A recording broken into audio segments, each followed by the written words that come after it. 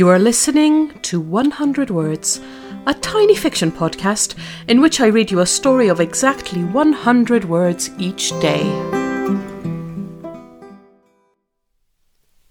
Season 2, Episode 54, Aphrodite.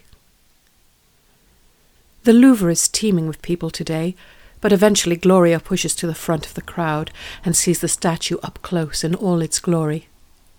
It leaves her breathless. What she wouldn't give for that figure, the full lips, the round breasts, the flat stomach. Aphrodite, she reckons, never worried a day in her mythical life about her body.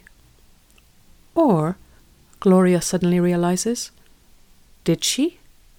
Maybe when she saw herself reflected in some Olympian pond, she didn't see the perfection that the rest of the world has lauded for centuries.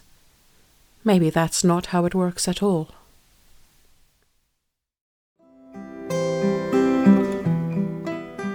Thank you for listening to 100 Words.